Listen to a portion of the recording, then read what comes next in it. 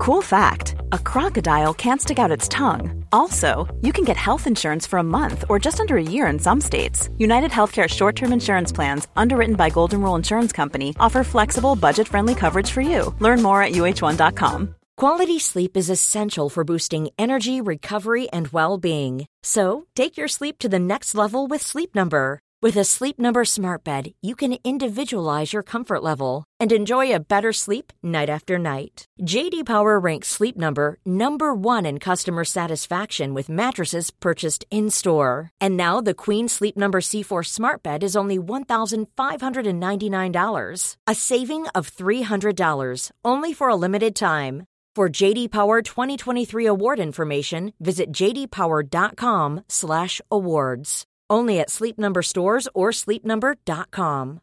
Millions of people have lost weight with personalized plans from Noom. Like Evan, who can't stand salads and still lost 50 pounds. Salads generally for most people are the easy button, right? For me, that wasn't an option. I never really was a salad guy. That's just not who I am. But Noom worked for me. Get your personalized plan today at Noom.com. Real Noom user compensated to provide their story. In 4 weeks, the typical Noom user can expect to lose 1 to 2 pounds per week. Individual results may vary.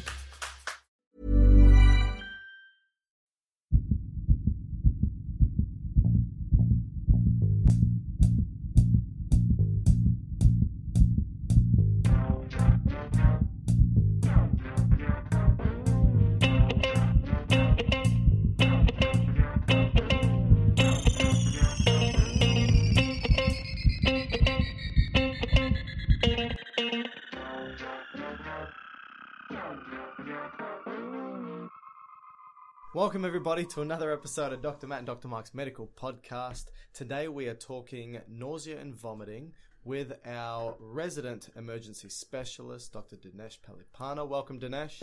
Hello, thanks for having me again. Thank you for coming in. Matt, how are you? I'm normal. You don't feel sick, nauseated? Not yet.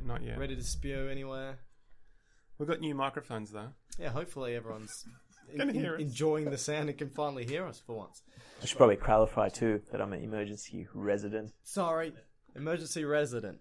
You're a physician. His qualifications and accolades change every time we get him. Yeah, I think Last time he was a lawyer last week, right? Order Australia. Yeah, that's it. We'll see what he comes up with next time. It'll be a knight. That's the plan. A knight of the Commonwealth. That's right. We said able seaman last time, didn't we? So today we're talking nausea and vomiting. So we might just jump straight into it and start talking about some of the pathophysiology. I think what we should begin with is that we should highlight that there is a part of the brain in the brain stems. What is it first? What vomiting is? You can tell everyone what vomiting is. Well, let's start with nausea. Okay, what's nausea? The feeling of wanting to vomit? I don't know. What is the technical definition? Sounds good to me. Dinesh? I guess it's an unpleasant feeling that, makes you feel like you want to vomit, or people generally describe it as feeling sick. What's the term? Retching? Retching. Is that considered part of nausea? Or is that closer to part of vomiting? I think retching's more pre-vomiting, right? Okay. Yeah. People It's sort of vomiting without the actual emesis, right? Without the vomit. Okay, so emesis is the technical term for vomiting. Yeah. And so vomiting is essentially the evacuation of your gastric contents. Yes. But possibly other things can come up alongside that, right? Yeah, and Dinesh will hopefully give us a few examples as to what may be coming up once you've emptied your gastric contents and some other things. Like intestinal contents. Yes, whether it's proximal or distal.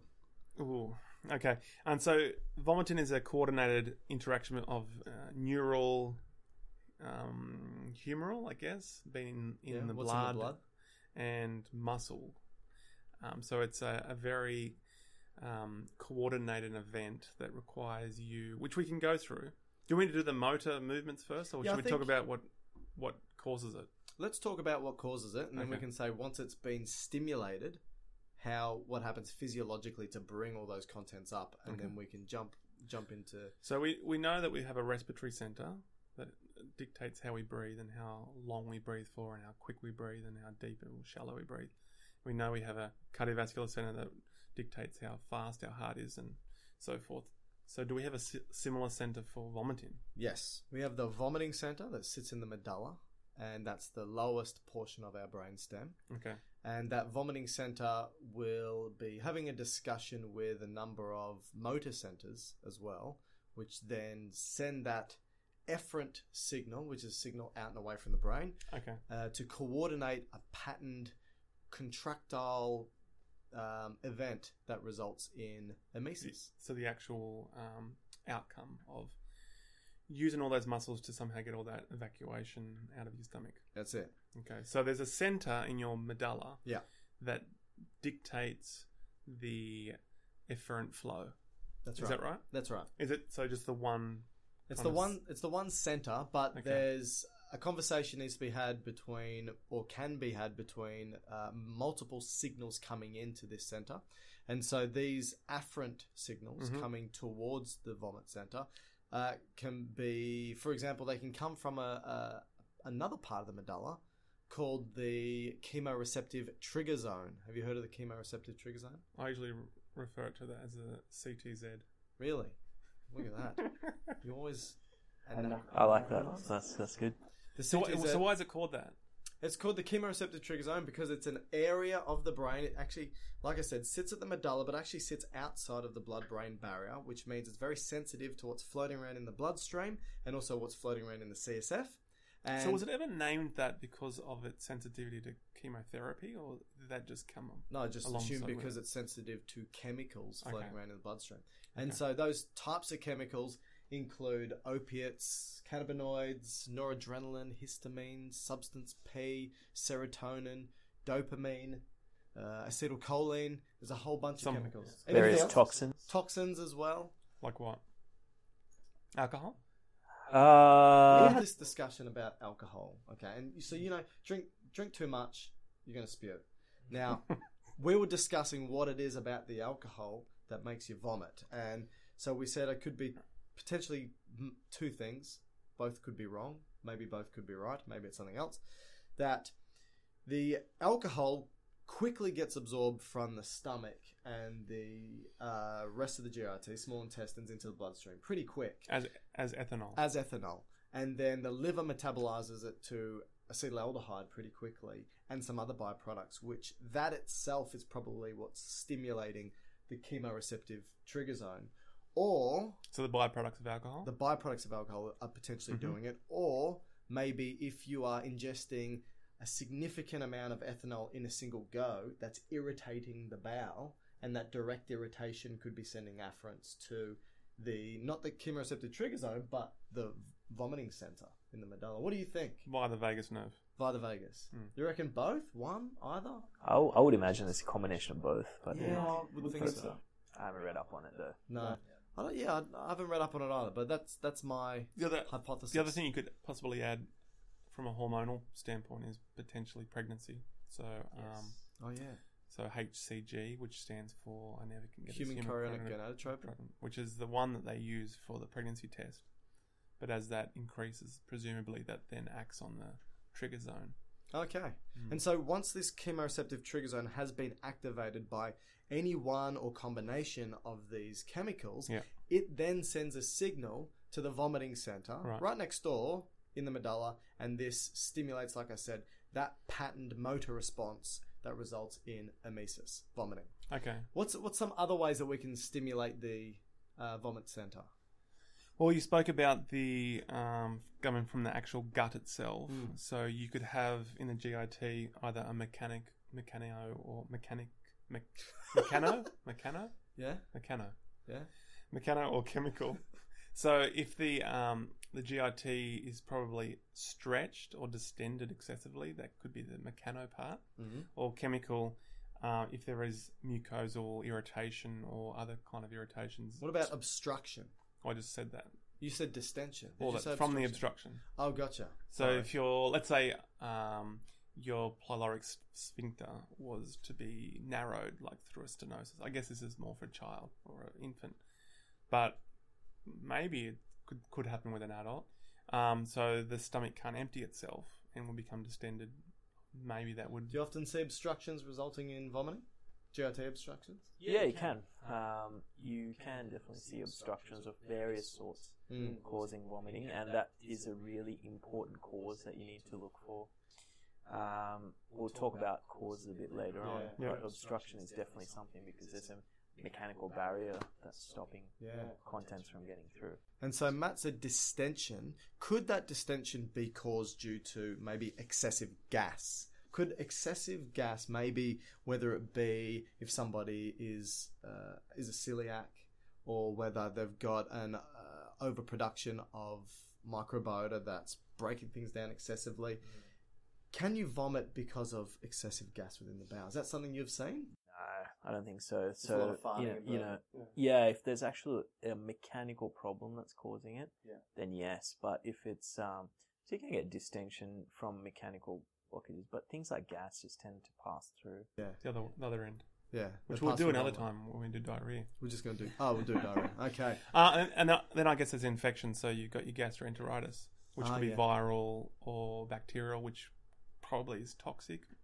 or the mucosal irritant.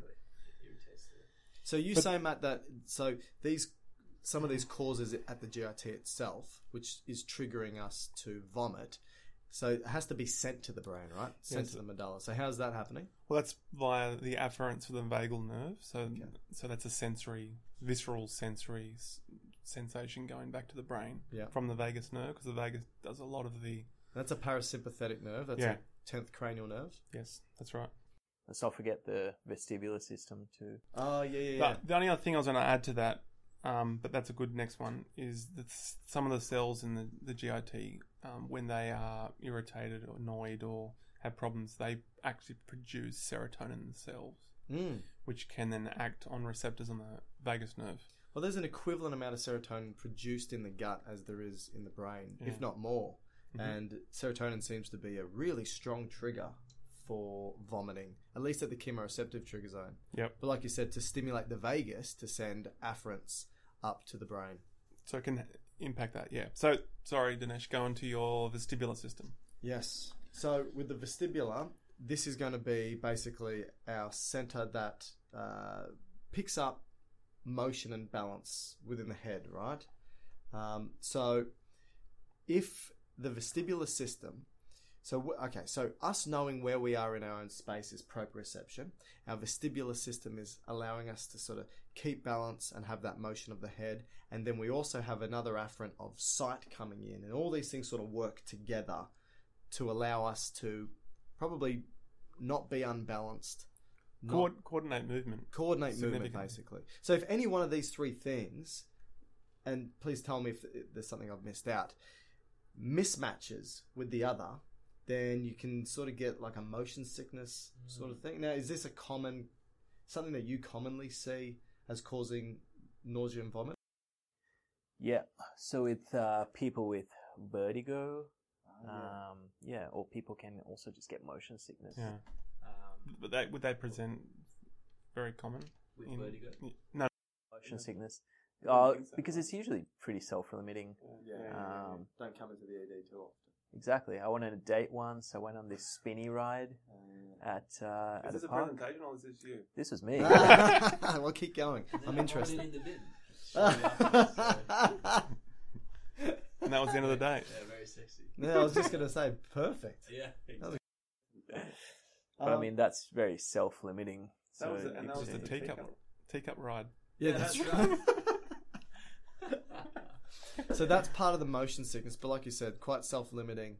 I'll just say something there, that that nerve or that neural impulse goes to its own little nuclei, which is the vestibular nuclei, which is also in the brainstem.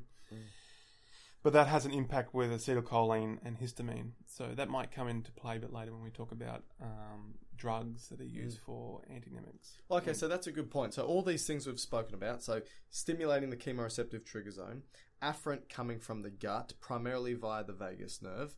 We've got, we haven't really spoken about, did we talk about the involvement of perception in the cerebral cortex? No, we haven't. Okay, so... But we can get to that. As a final point... Well, just while we're finishing that point off, there's an area that goes into the vomiting center, which they also call the tractus solitaris. And that's kind of like an analog to taste. Like at least lower vertebrates, they have really, like say fish, they have really big Tractus solitarises, because they sense a lot of their body through taste, or their skin tastes for them, so they have a huge taste centre in their head, their brain. Ours is kind of sit in near the vomiting centre, or coordinates with the vomiting centre. So anything like the vagus going in, glossopharyngeal going in, so glossopharyngeal, which is number 9, that will take taste with it, and so will facial. So there's a bit of taste there, and also the vestibular, and that kind of altogether goes into that tractus, which then... So you're saying, so if there's something that you taste going into the central nervous system that potentially your central nervous system may not agree with and think this may be toxic, maybe, or whatever it may be, that could then trigger the vomiting centre. Yeah, I'm not sure if it's through a perceptual taste that you've been reinforced by, or if it's just a general chemical taste. But also in the glossopharyngeal vagus, you also have the gag reflex. So that's a mechanico-stimulus in the back of your throat. Through the Tractus solitarius. I believe it does. Yeah. Okay. So, I mean, talking to that point, I got food poisoning a couple of weeks ago. Or at least I think it was. Maybe it was a gastro bug. But regardless, I vomited after I ate some capsicum. And I love capsicum, right? So I ate it. So you can't eat capsicum now? I have not been able to eat capsicum since I love it, and I went back to it, and I was so nauseated by the thought of eating capsicum, even though I love it, and I just went, wow. There's that whole cerebral cortex playing a role in perception, how that perception alters, can talk to the medulla and say, hey, you may vomit if you keep going ahead with this. So that's the high centre. That's the highest centre. Which comes through experience, maybe. Yeah. So it potentially can be altered. So like I was talking to you earlier, with your daughter, she's probably too far now, but maybe a younger infant, if you gave them a plate of poo, they would probably... Father of the year? They would probably... Potentially... they potentially could eat it, right? Potentially. Well, some infants wipe their poo over themselves, right? Yeah. Because they don't really have that association that it's that horrible. Yeah. But if you were to give it to an adult, there's no way that they could possibly eat it, right? They would be vomiting. They'd be gagging to even get it close to them. Well, I think the person putting... Not all adults? You've seen a couple of things? Yeah, okay. That's anyway, fair enough. Maybe glad you brought that up. That's a bad example. All right, so you get the point. We get the point. So we've got the fact that we've got the chemoreceptor trigger zone picking up things in the blood and CSF that can stimulate vomiting. We've got our perception that can stimulate vomiting. We've got the vestibular system that can stimulate vomiting, and we've also got afferents coming from the gut that can stimulate vomiting. And did you finish all the cerebral ones? So obviously you've got smell, sight, taste would be the predominant ones. And just thought, right? And just the thought of it, like the thought of eating capsicum. Well, that, but maybe also just emotional state. So you'd say that, right? Yeah. Exactly. Like if you're very anxious or... Exactly. If you're very anxious, I mean, there are psychogenic causes for nausea and vomiting. So if you're very anxious, or if you're, there are certain emotional states that can certainly make you feel quite sick, or even make you vomit, really. Wow. Yeah. I suppose there are people that vomit before they do a big presentation, for example. Exactly. Not me. I don't get nervous. But whether that's to do with the presentation, or maybe an autonomic, like adrenaline rush. Well, we see noradrenaline stimulates the chemoreceptor trigger zone, so maybe they have a... Yeah, well, there are autonomic consequences of your emotions. So it can certainly upset what's happening. Yeah, absolutely. Okay, so that's basically... That's the patho. That's what's causing it. Yep. And then just quickly a motor, how the muscles are coordinated to cause the vomit itself. So a few steps here. So the first thing that potentially will start is your thoracic, diaphragmatic and abdominal muscles will start to contract. And that usually starts to contract against a closed glottis, which is your kind of top part of your airway. Yeah. That will build pressure up in particularly your intra-abdominal area. Mm-hmm. So that's below the diaphragm. And then what happens, that could lead to the retching. Again, is that right, Tern? Yeah, retching. Have you never said the word retching? Reaching. Reaching? No, that's when you got to grab something. Okay.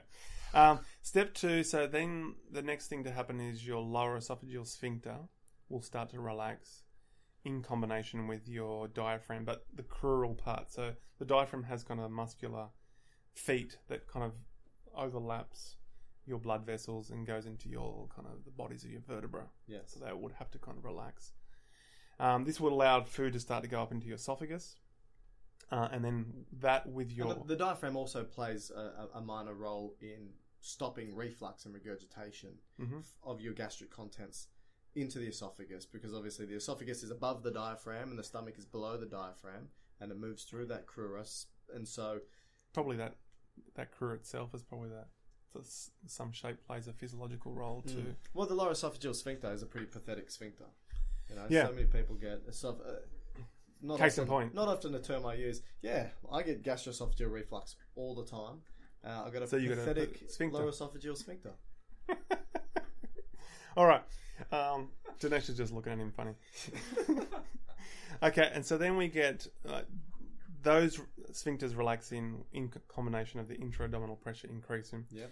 But then we move into step 3, which is a very coordinated event with your breathing muscles. So normally the way that you breathe to allow the pressure in your thorax to change to allow the air to go in and then go back out would allow the pressures to go from up to down. But you have to reverse that in the vomiting. So the way that the inspiratory versus expiratory muscles are driving allows the thorax, as the vomit's going through the esophagus, as it's going in your thorax, the pressure changes in your lungs have to kind of push it up and out. It permits regurgitation as opposed to, Whilst this is happening, your pharyngeal muscles, which would probably be more vagal and glossopharyngeal driven, has to coordinate.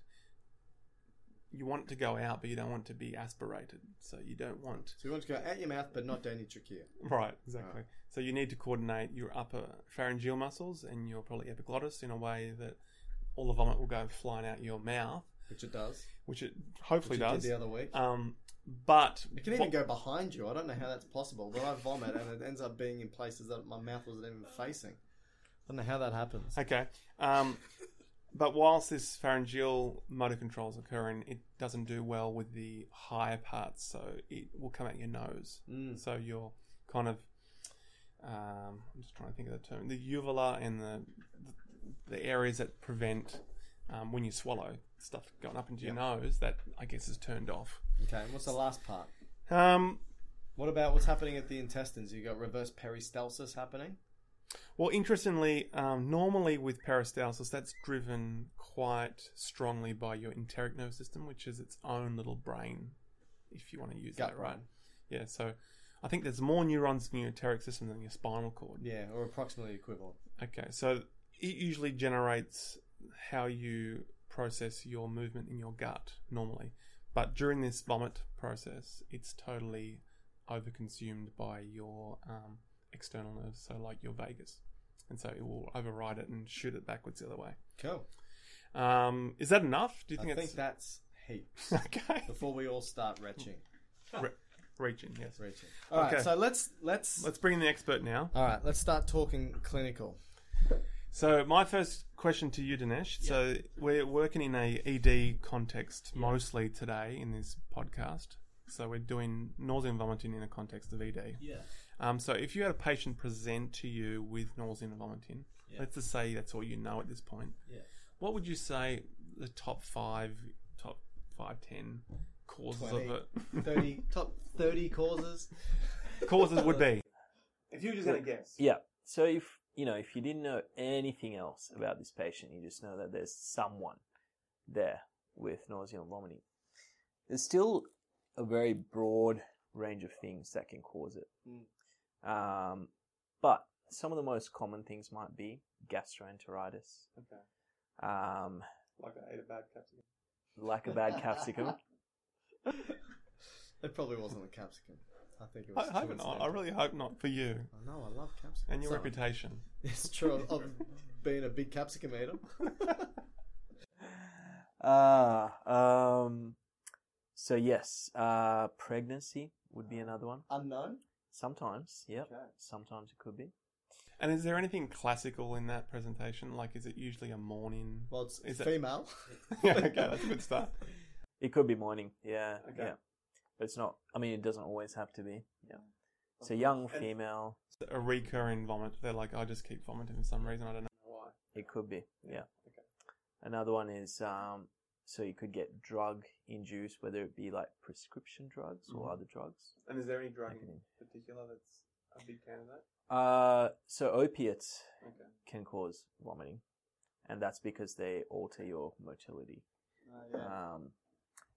But cannabis can also cause a very unique type of emesis as well. Yeah, so that's... what do you mean by unique? Yeah. So you can get, and I remember this because one of the consultants in our emergency department, when I was in medical school, he taught us this.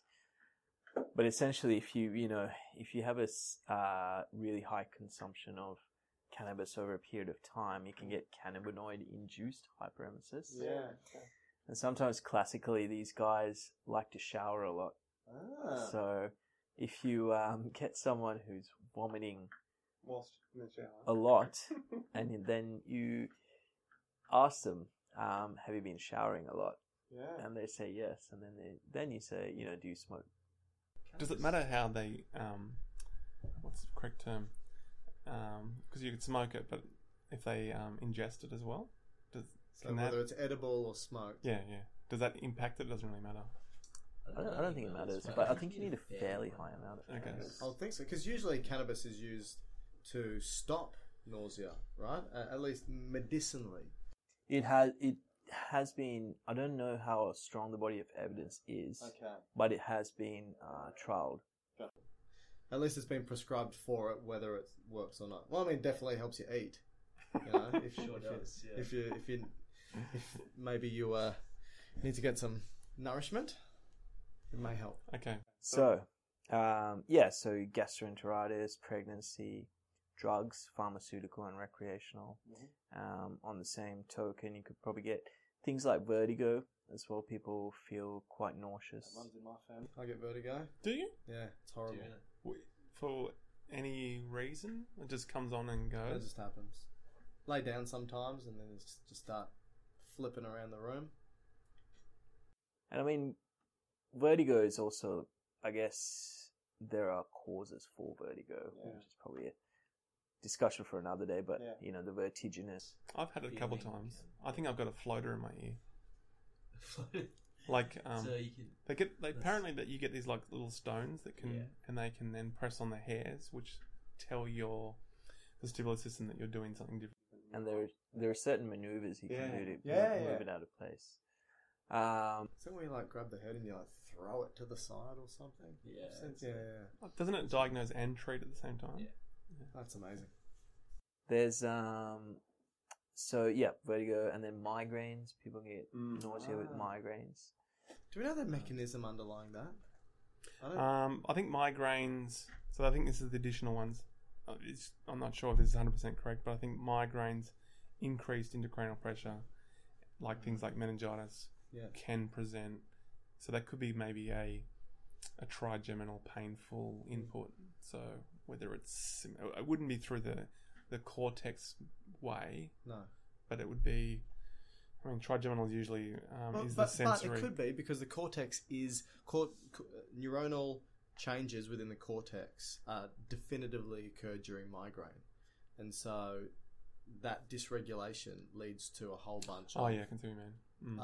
ion movements which may impact. I mean, for example, my sister who gets migraines, she will self-induce emesis, and she feels better as soon as she's had a bit of a chuck. My understanding is just a direct, because the trigeminal nerve, which does pick up pain from the head, like meninges, blood vessels, all that, will go direct. Well, it kind of goes into the brainstem, and it goes from the midbrain all the way down to the medulla. So probably, and I think also tumours are in there as well. Yeah, but I mean, look, the brain tumours. Yeah.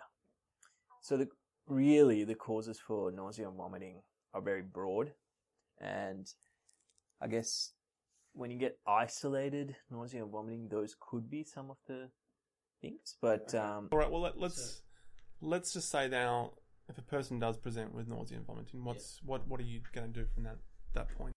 Okay, so first of all, you look at the person, and just from the bit of paper that you get before you go see them, you'll know whether they're a male or a female. Yeah. You'll know whether they're young or old, or even an infant, and that's already going to give you a set of things to start thinking about.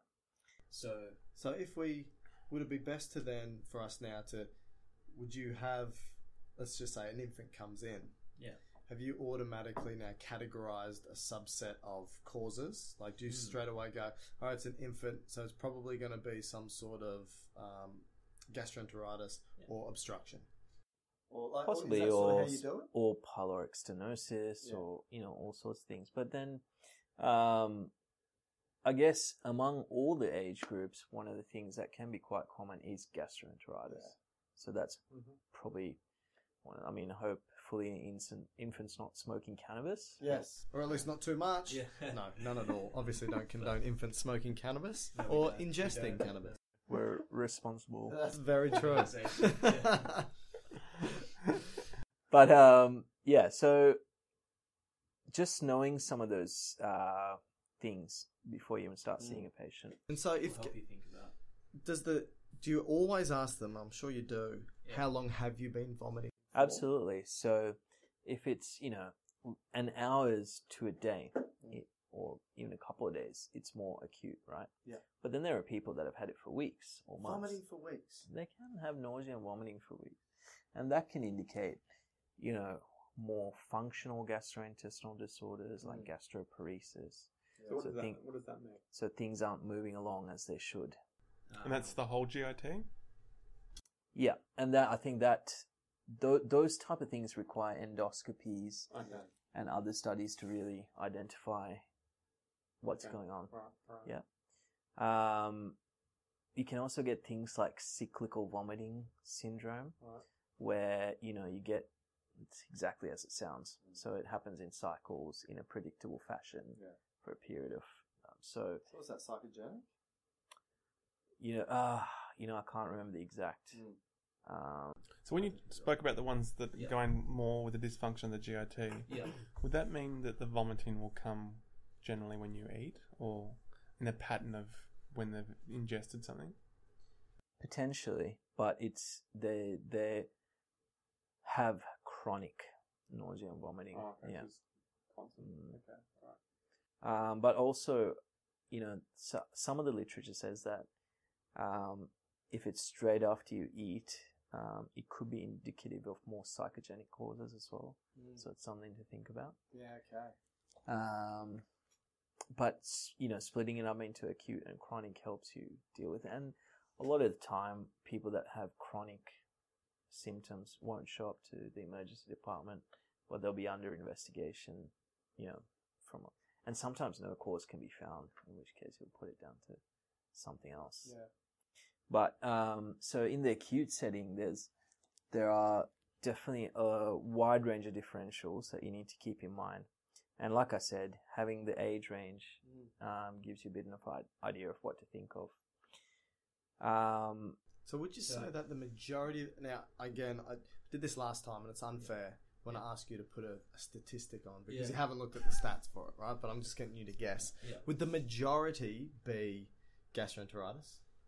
Like you said, I don't know if there are any stats on it, and I don't know of any, but it's quite common. Yeah, it's common across all the age ranges. It's common across, if it's acute and isolated, it could almost certainly be just that. And would you say that if it's less than 24 hours, potentially you'd be thinking, okay, it's gastroenteritis, hasn't run its course yet, but if it's 3 days, would you then start thinking, maybe not gastroenteritis? Or do you have gastroenteritis cases that last up to a week? Yeah, you can have gastroenteritis that can last up to 7 to 10 days even. Yeah. So just knowing a bit more detail about them, okay, I just got back from Indonesia. Gotcha. And I drank well water. And I ate raw chicken gotcha. from a street vendor. As you do. But then you need to keep your eye out for some red flag conditions as well. So what would that be? So the important things to think about. Are we just talking generally now? Generally, okay. Yeah. So asking about the vomit itself, is important. So did you have any blood, or particularly if it's like coffee ground type? So what would that mean if it's coffee ground? So it could mean that they have an upper GI bleed. So what is it about the upper GI bleed manifesting as coffee grounds in the vomit? Is that just because it's dried blood? Digested blood? It's okay. Yeah. So it's black and looks like coffee grains. Yeah, it's dark. Yeah. And is that, do you have a different concern if it's fresh blood compared to the... So if they got fresh blood, I mean, if it's profuse fresh blood and they're sort of hemodynamically unstable, you might be worried that there's a significant tear or a significant disruption to the mucosa. But if it's just, a streak of blood here and there, then it's probably just something trivial that's going to resolve itself. Like maybe a tear or something from the vomiting. Yeah, like a Mallory-Weiss tear is what it's called. Okay. And is that an esophageal? Yeah, okay. Would you get more profuse bleeding if it's something like an ulcer, a gastric ulcer? Is that something you see? You don't really get vomiting with gastric ulcers? Potentially, yeah.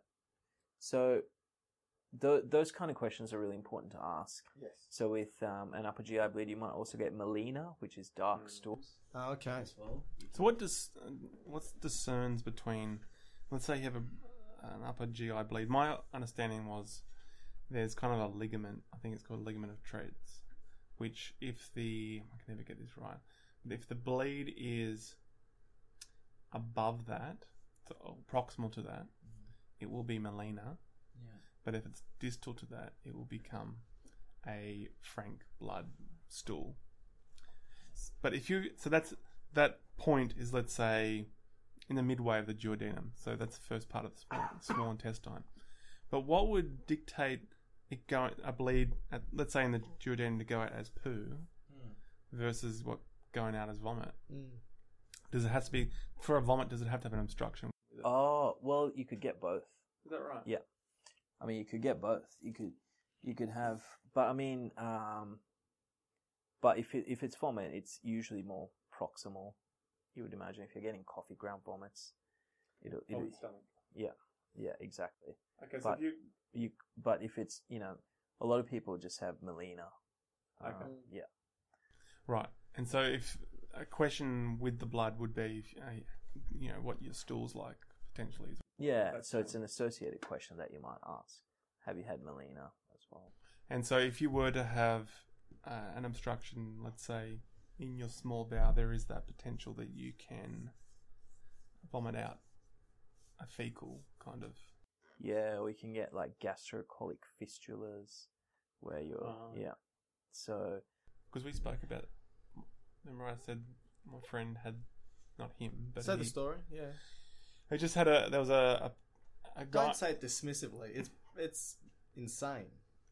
Okay, so this guy, when he would drinking alcohol at the bar, he would belch, and everyone would leave the room. So it was that bad. And so he wanted to investigate that, and so he went to a gastroenterologist who did an endoscopy and found that he had a stomach ulcer, but it burnt through the wall, and it went, because one of the intestines that kind of run just near the stomach is the transverse colon, and just made a fistula straight into the transverse colon. That's pretty significant. So there was a fistula, so communication between the large bowel and the stomach. So he was burping up his poo. No, he's just farting out his mouth. Oh, there you go. Yeah, farting out his mouth. How's that? That's lucky though that it didn't go into the peritoneum. Or it didn't hit a blood vessel and bleed out, I guess. Not get septic and... I mean, you can get fistulas between all sorts of stuff. True. Identifying the causes and making sure that there are no red flag things are important. And you're going to be kind of guided by the patient's demographics and their background and history. So even things like a myocardial infarction can cause nausea, a stroke could cause. And is this because of chemicals that are released from the damaged tissue? Or do we not really know? From a myocardial infarction, I would think that it's probably more the autonomic dysfunction that would cause it. Yeah. So you could have a vagal afferent. Also the pain, right? Pain causes nausea. Yeah. Maybe multiple effects. It's unlikely to just get isolated nausea and vomiting, but it's probably going to be associated with chest pain or something else. Stroke, particularly if it's affecting the brainstem. Yeah. What about, this kind of hybridizes our last discussion when you did abdominal pain. But if the person's got nausea, vomiting, and then a distinct pain location, can that guide you? Like, so let's say you had it in a region that you think, maybe that could be now a gallbladder or a stone. Like if it's right up a quadrant or epigastric, pancreatitis, for example. If they got appendicitis-like pain, so umbilical, or that's migrating down to the iliac fossa, then it could be appendicitis for sure. So there's such a vast range of differentials for appendicitis, and taking a thorough history of the actual complaint, so time course, associated symptoms, all that kind of stuff is really important. But then also getting a medical history as well to see, are you on chemotherapy, for example? Yes. Do you even have your gallbladder?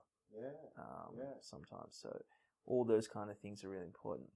Then a social history is very important. So, if this person's smoking weed every single day or has a pattern of change to their weed, do they abuse opioids? Are they a big drinker? Because that can be a cause of pancreatitis. So even asking about their employment, because sometimes it can give you hints to whether they're exposed to certain toxins. So all these things are really important to getting an idea. So how often would you say at the end of all this? So obviously, so you'd say that vomiting is a sign of probably something else. Yeah. How often do you get just idiopathic nausea and vomiting, unknown origin? Yeah. So you can get it.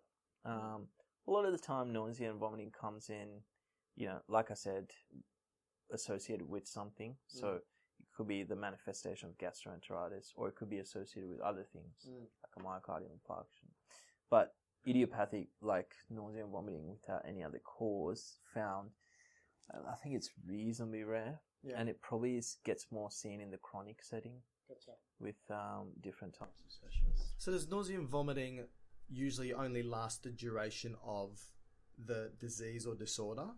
Or could you, because how you can sort of get some lasting effects of certain diseases and disorders. Do people ever, they had gastroenteritis or they had something, but they're still vomiting or nauseated?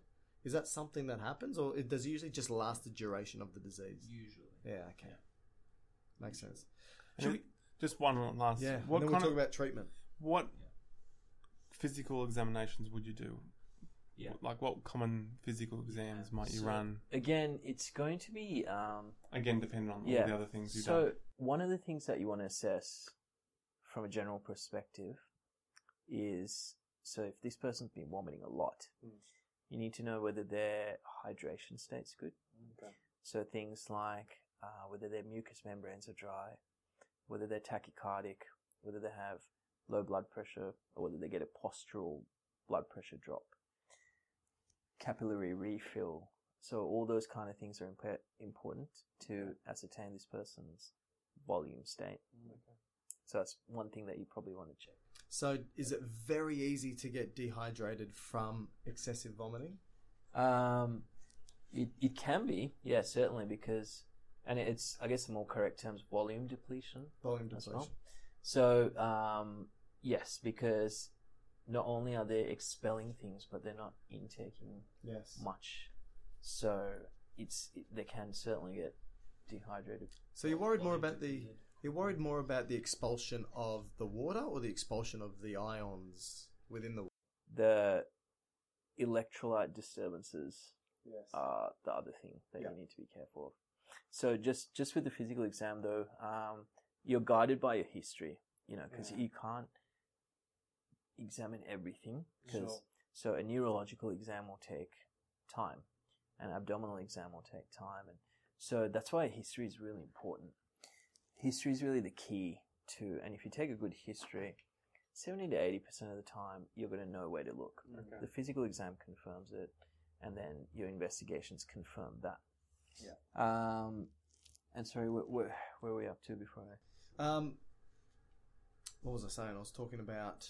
Well, we're about to move on to treatment. I just had one question. It was going back somewhat. It's going around the enteritis and food poisoning. Yeah. And the time. Obviously, for viral, it's much harder to know when you were infected to start it going off. But in terms of, say, bacteria in the food or food poisoning, what, from your experience, is the shortest duration from a ingestion of a bad food into a vomit? Like, can it be as short as a few minutes, or does it take the bacteria to colonize? I think it can be pretty short, actually. And again, I went on a date once. You vomit a lot on dates. We had some sushi. And I pretty much hid in this girl's bathroom. Wow. And vomited about an hour or two later. Whoa. For ages. That must have been some pretty contaminated sushi. That was pretty sick. I've been told by a microbiologist, don't ever eat rice.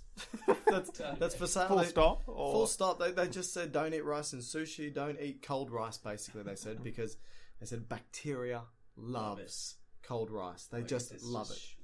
Yeah, that's it. Perfect food source for. I don't think it has to be that long, really.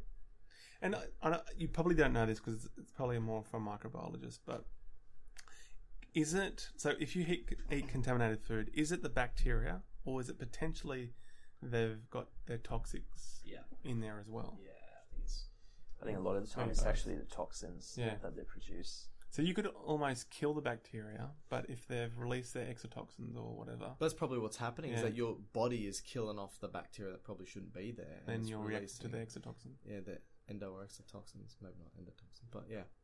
Okay. Or the polysaccharides that are sitting on the outside of the bacteria. Yeah, okay. All right, so we've done the main potential causes and some of the way you would further diagnose.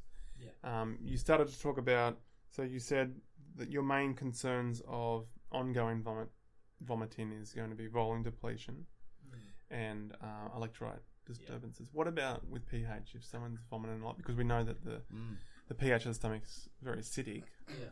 So if you vomit a lot, can you lose a lot of that acid?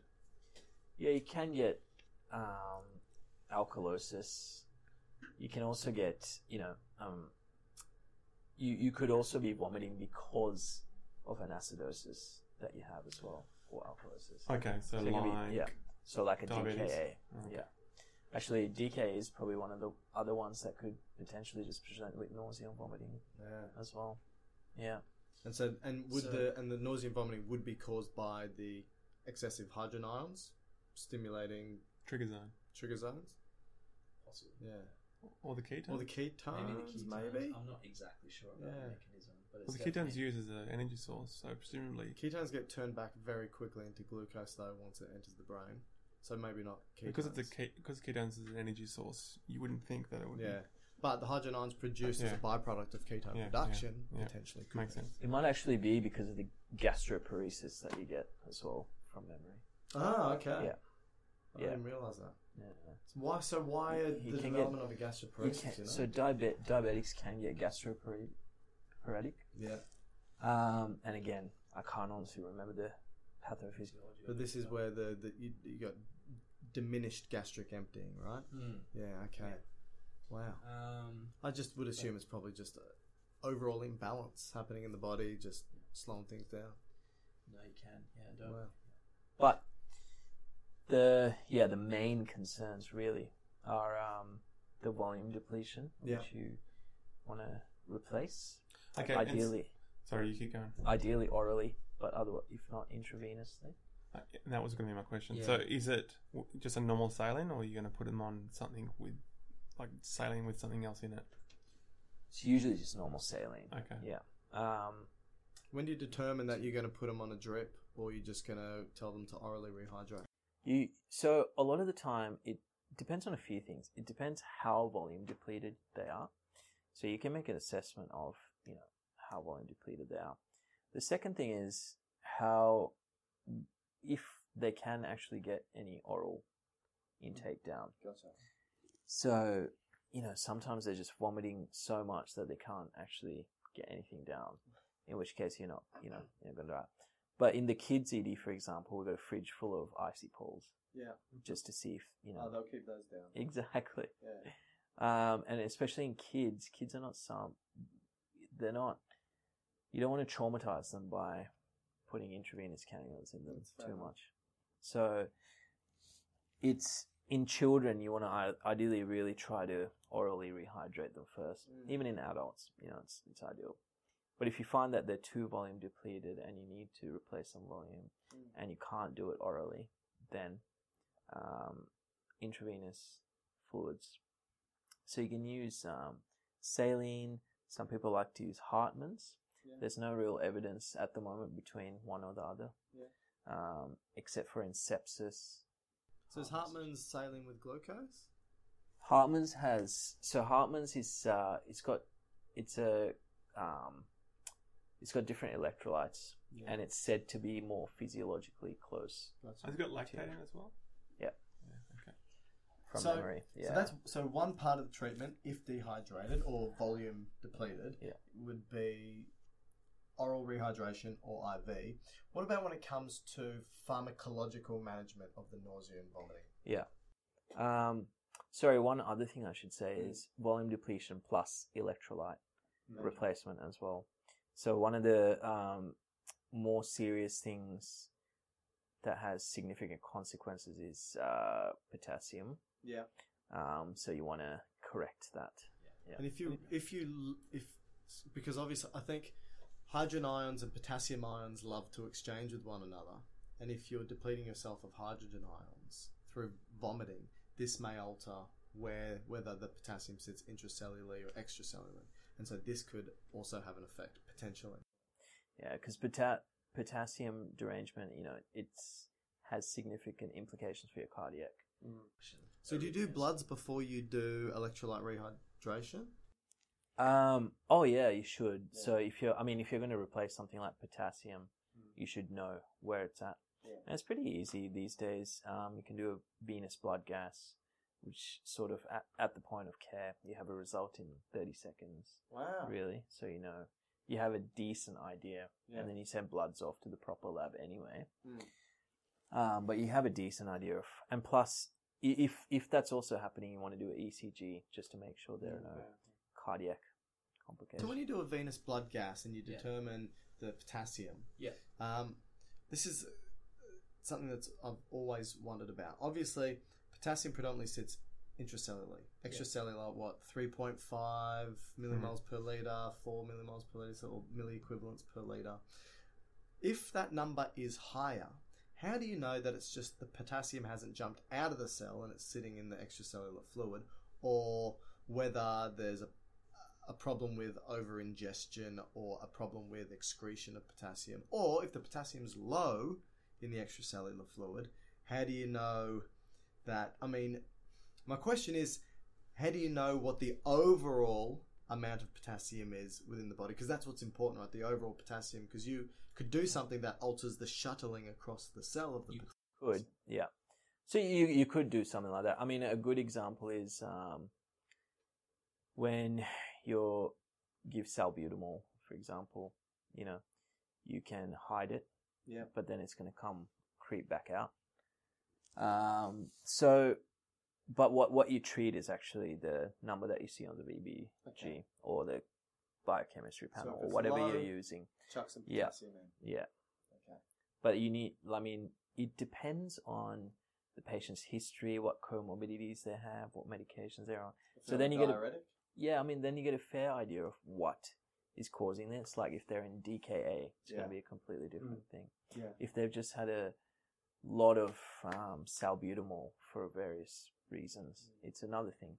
So it depends on their state, and then you can sort of predict what's going to happen. But what you measure is, what you've measured on the bloods is what you manage. Okay. All right, so we've got water, we've got electrolytes. Now, when it comes to the pharmacological intervention, so whether it be for the nausea or the vomiting, what do you do? Do you have, because we stated that there's a number of chemicals that can stimulate vomiting and nausea, and you've also got the afferents coming from the gut, and you've also got perception, and you've also got the vestibular system. How do you know which one you need to treat? Because I assume there's different receptors for each different type.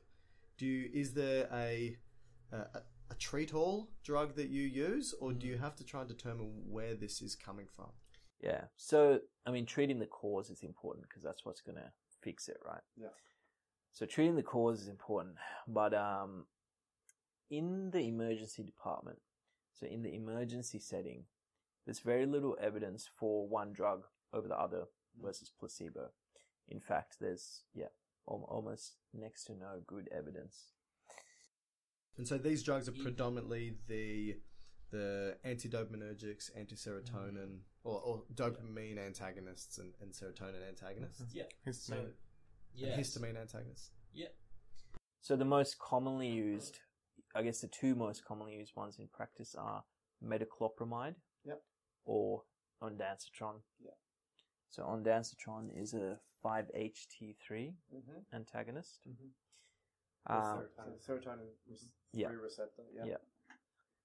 Metoclopramide is dopamine. It's a prokinetic as well. Okay. So what does that mean? A dopamine. Prokinetic. So it pushes things along the gut. Okay. Yeah. So, like, does that mean diarrhea is a common consequence of taking this, or just? It can be, but I think it's a part of. It'll make you think it will make them vomit even more if it's prokinetic. I think it pushes things along In the right direction. Yeah. Not in the opposite direction. So what about Parkinson's patients, right? So if dopamine is a stimulator for the vomiting center and they take dopamine precursors as levodopa, which turns to dopamine, would a mismanagement of that, or even just normal management of a Parkinson's patient, result in vomiting? Do you get that? Yeah, and actually with some of these drugs, especially, metoclopramide in particular, you've got to be really careful of side effects like that. So you can get all these movement. Like dyskinesias. Yeah, exactly. So you need to be very, very careful. Yeah. How common is that? I haven't seen it, but it's a known side effect. Okay. Like it does happen, and you need to be mindful of it. Yeah. Okay. And so, do you ever have people coming in with who take serotonin agonists and are vomiting because of their medication that is serotonin agonists? So, like, antidepressants, for example, are selective serotonin reuptake inhibitors, which include. So that increases the amount of serotonin available at the synapse. So that could potentially do it? Potentially. Could potentially make you a bit nauseous. Maybe.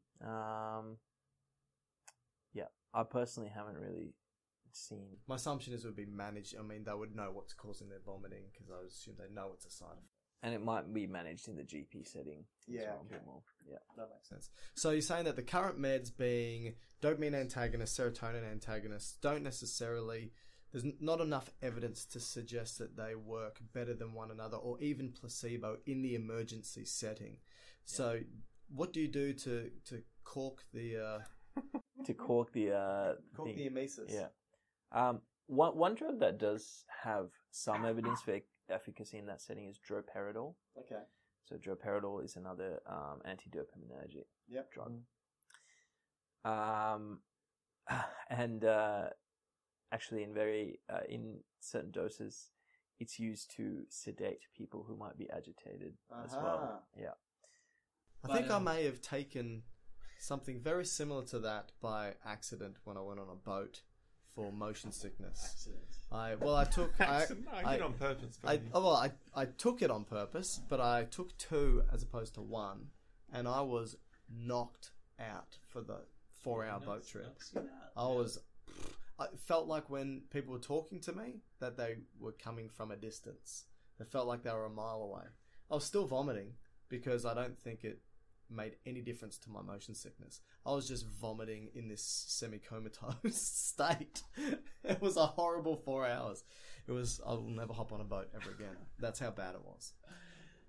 I think that's also with some of the antihistamines that they use for vomiting. They have a sedation effect, quite strong. But I guess the bottom line is, in the emergency setting, a lot of these things have poor evidence. Another class of drug is glucocorticoids. Wow. So, dexamethasone, for example. So that's a systemic anti-inflammatory, right? It's a pretty strong anti-inflammatory steroid. Yeah. So the mechanism is not really clear, and it's thought that it might be due to its anti-inflammatory effects. So sort of like blunting those chemicals, because a lot of the pro-inflammatory chemicals seem to overlap with the chemicals that stimulate the chemoreceptive trigger zone. So maybe blunting them or stopping them from being transcribed or translated. You think it'd take a while, though? No, steroids work. So, steroid jumps into the cell, alters transcription, translation of. It actually happens super quick. Like, it can happen within 20 to 30 minutes. It can alter translation. Okay. Right. Yeah. With, actually, so ondansetron and, say, dexamethasone have a bit more evidence in post-operative nausea and vomiting and chemotherapy settings. So is the post-operative nausea and vomiting, is that due to the anesthetic? Yeah. It's thought. Okay. Yeah. Unless maybe if it was a GI surgery, it probably would have peritoneal irritation and inflammation. But the anesthetic. So it's more so having their effects blocking the anesthetic as opposed to anything else. But they also give if you're going to take a strong opioid, don't they usually give metoclopramide as well? Yeah. So morphine. And any of those things. Like a prophylactic. Yeah. Because they slow down gastric motility. So that's with opiates you might get that as well. Yeah. I think it also sensitizes the vestibular system, opioids. And they directly stimulate the chemoreceptive trigger zone. So it's a 3-pronged attack from morphine. It stops your bowel from moving around, and then it stimulates the chemoreceptive trigger zone and sensitizes your vestibular system. There you go. But really, until some of the causes are just, self-limiting, like gastroenteritis. Yeah. So they're going to. Which is what I had. I didn't come and see you in ED. I was thinking about it, but it stopped within 12 hours. Yeah. Well, people, so until you really fix the cause, that's probably the best treatment in the emergency setting, or just let it run its course. Yeah. So Dinesh has given up dates. So he doesn't vomit anymore. He just doesn't go on dates. That's what put me off the whole thing. Yeah, dates made me vomit. Maybe it is psychogenic. Yeah, that's it. Wasn't the sushi at all. Wasn't the sushi at all. It was just the nerves of being on a date. It wasn't the teacups either.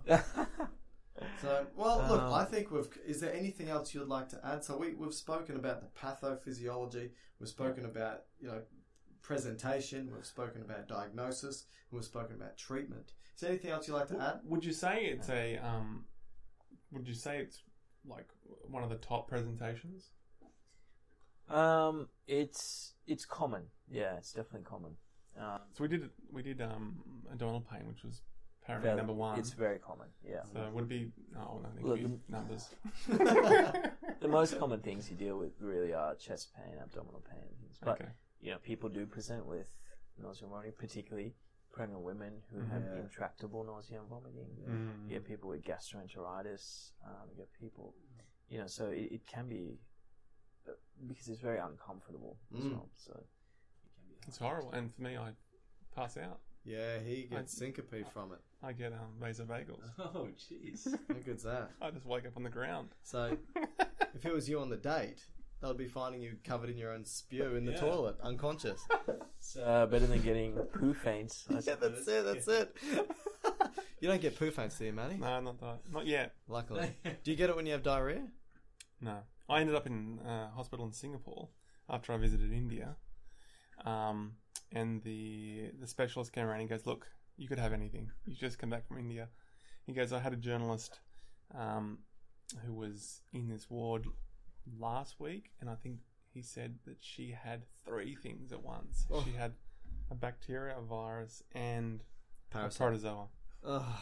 Like a Guardia or something. Well, at least antibiotics will help 2 of them. And then time will help the 3rd, I suppose. But mine was a virus. Mm. So what do you do? Nothing. He was just saline.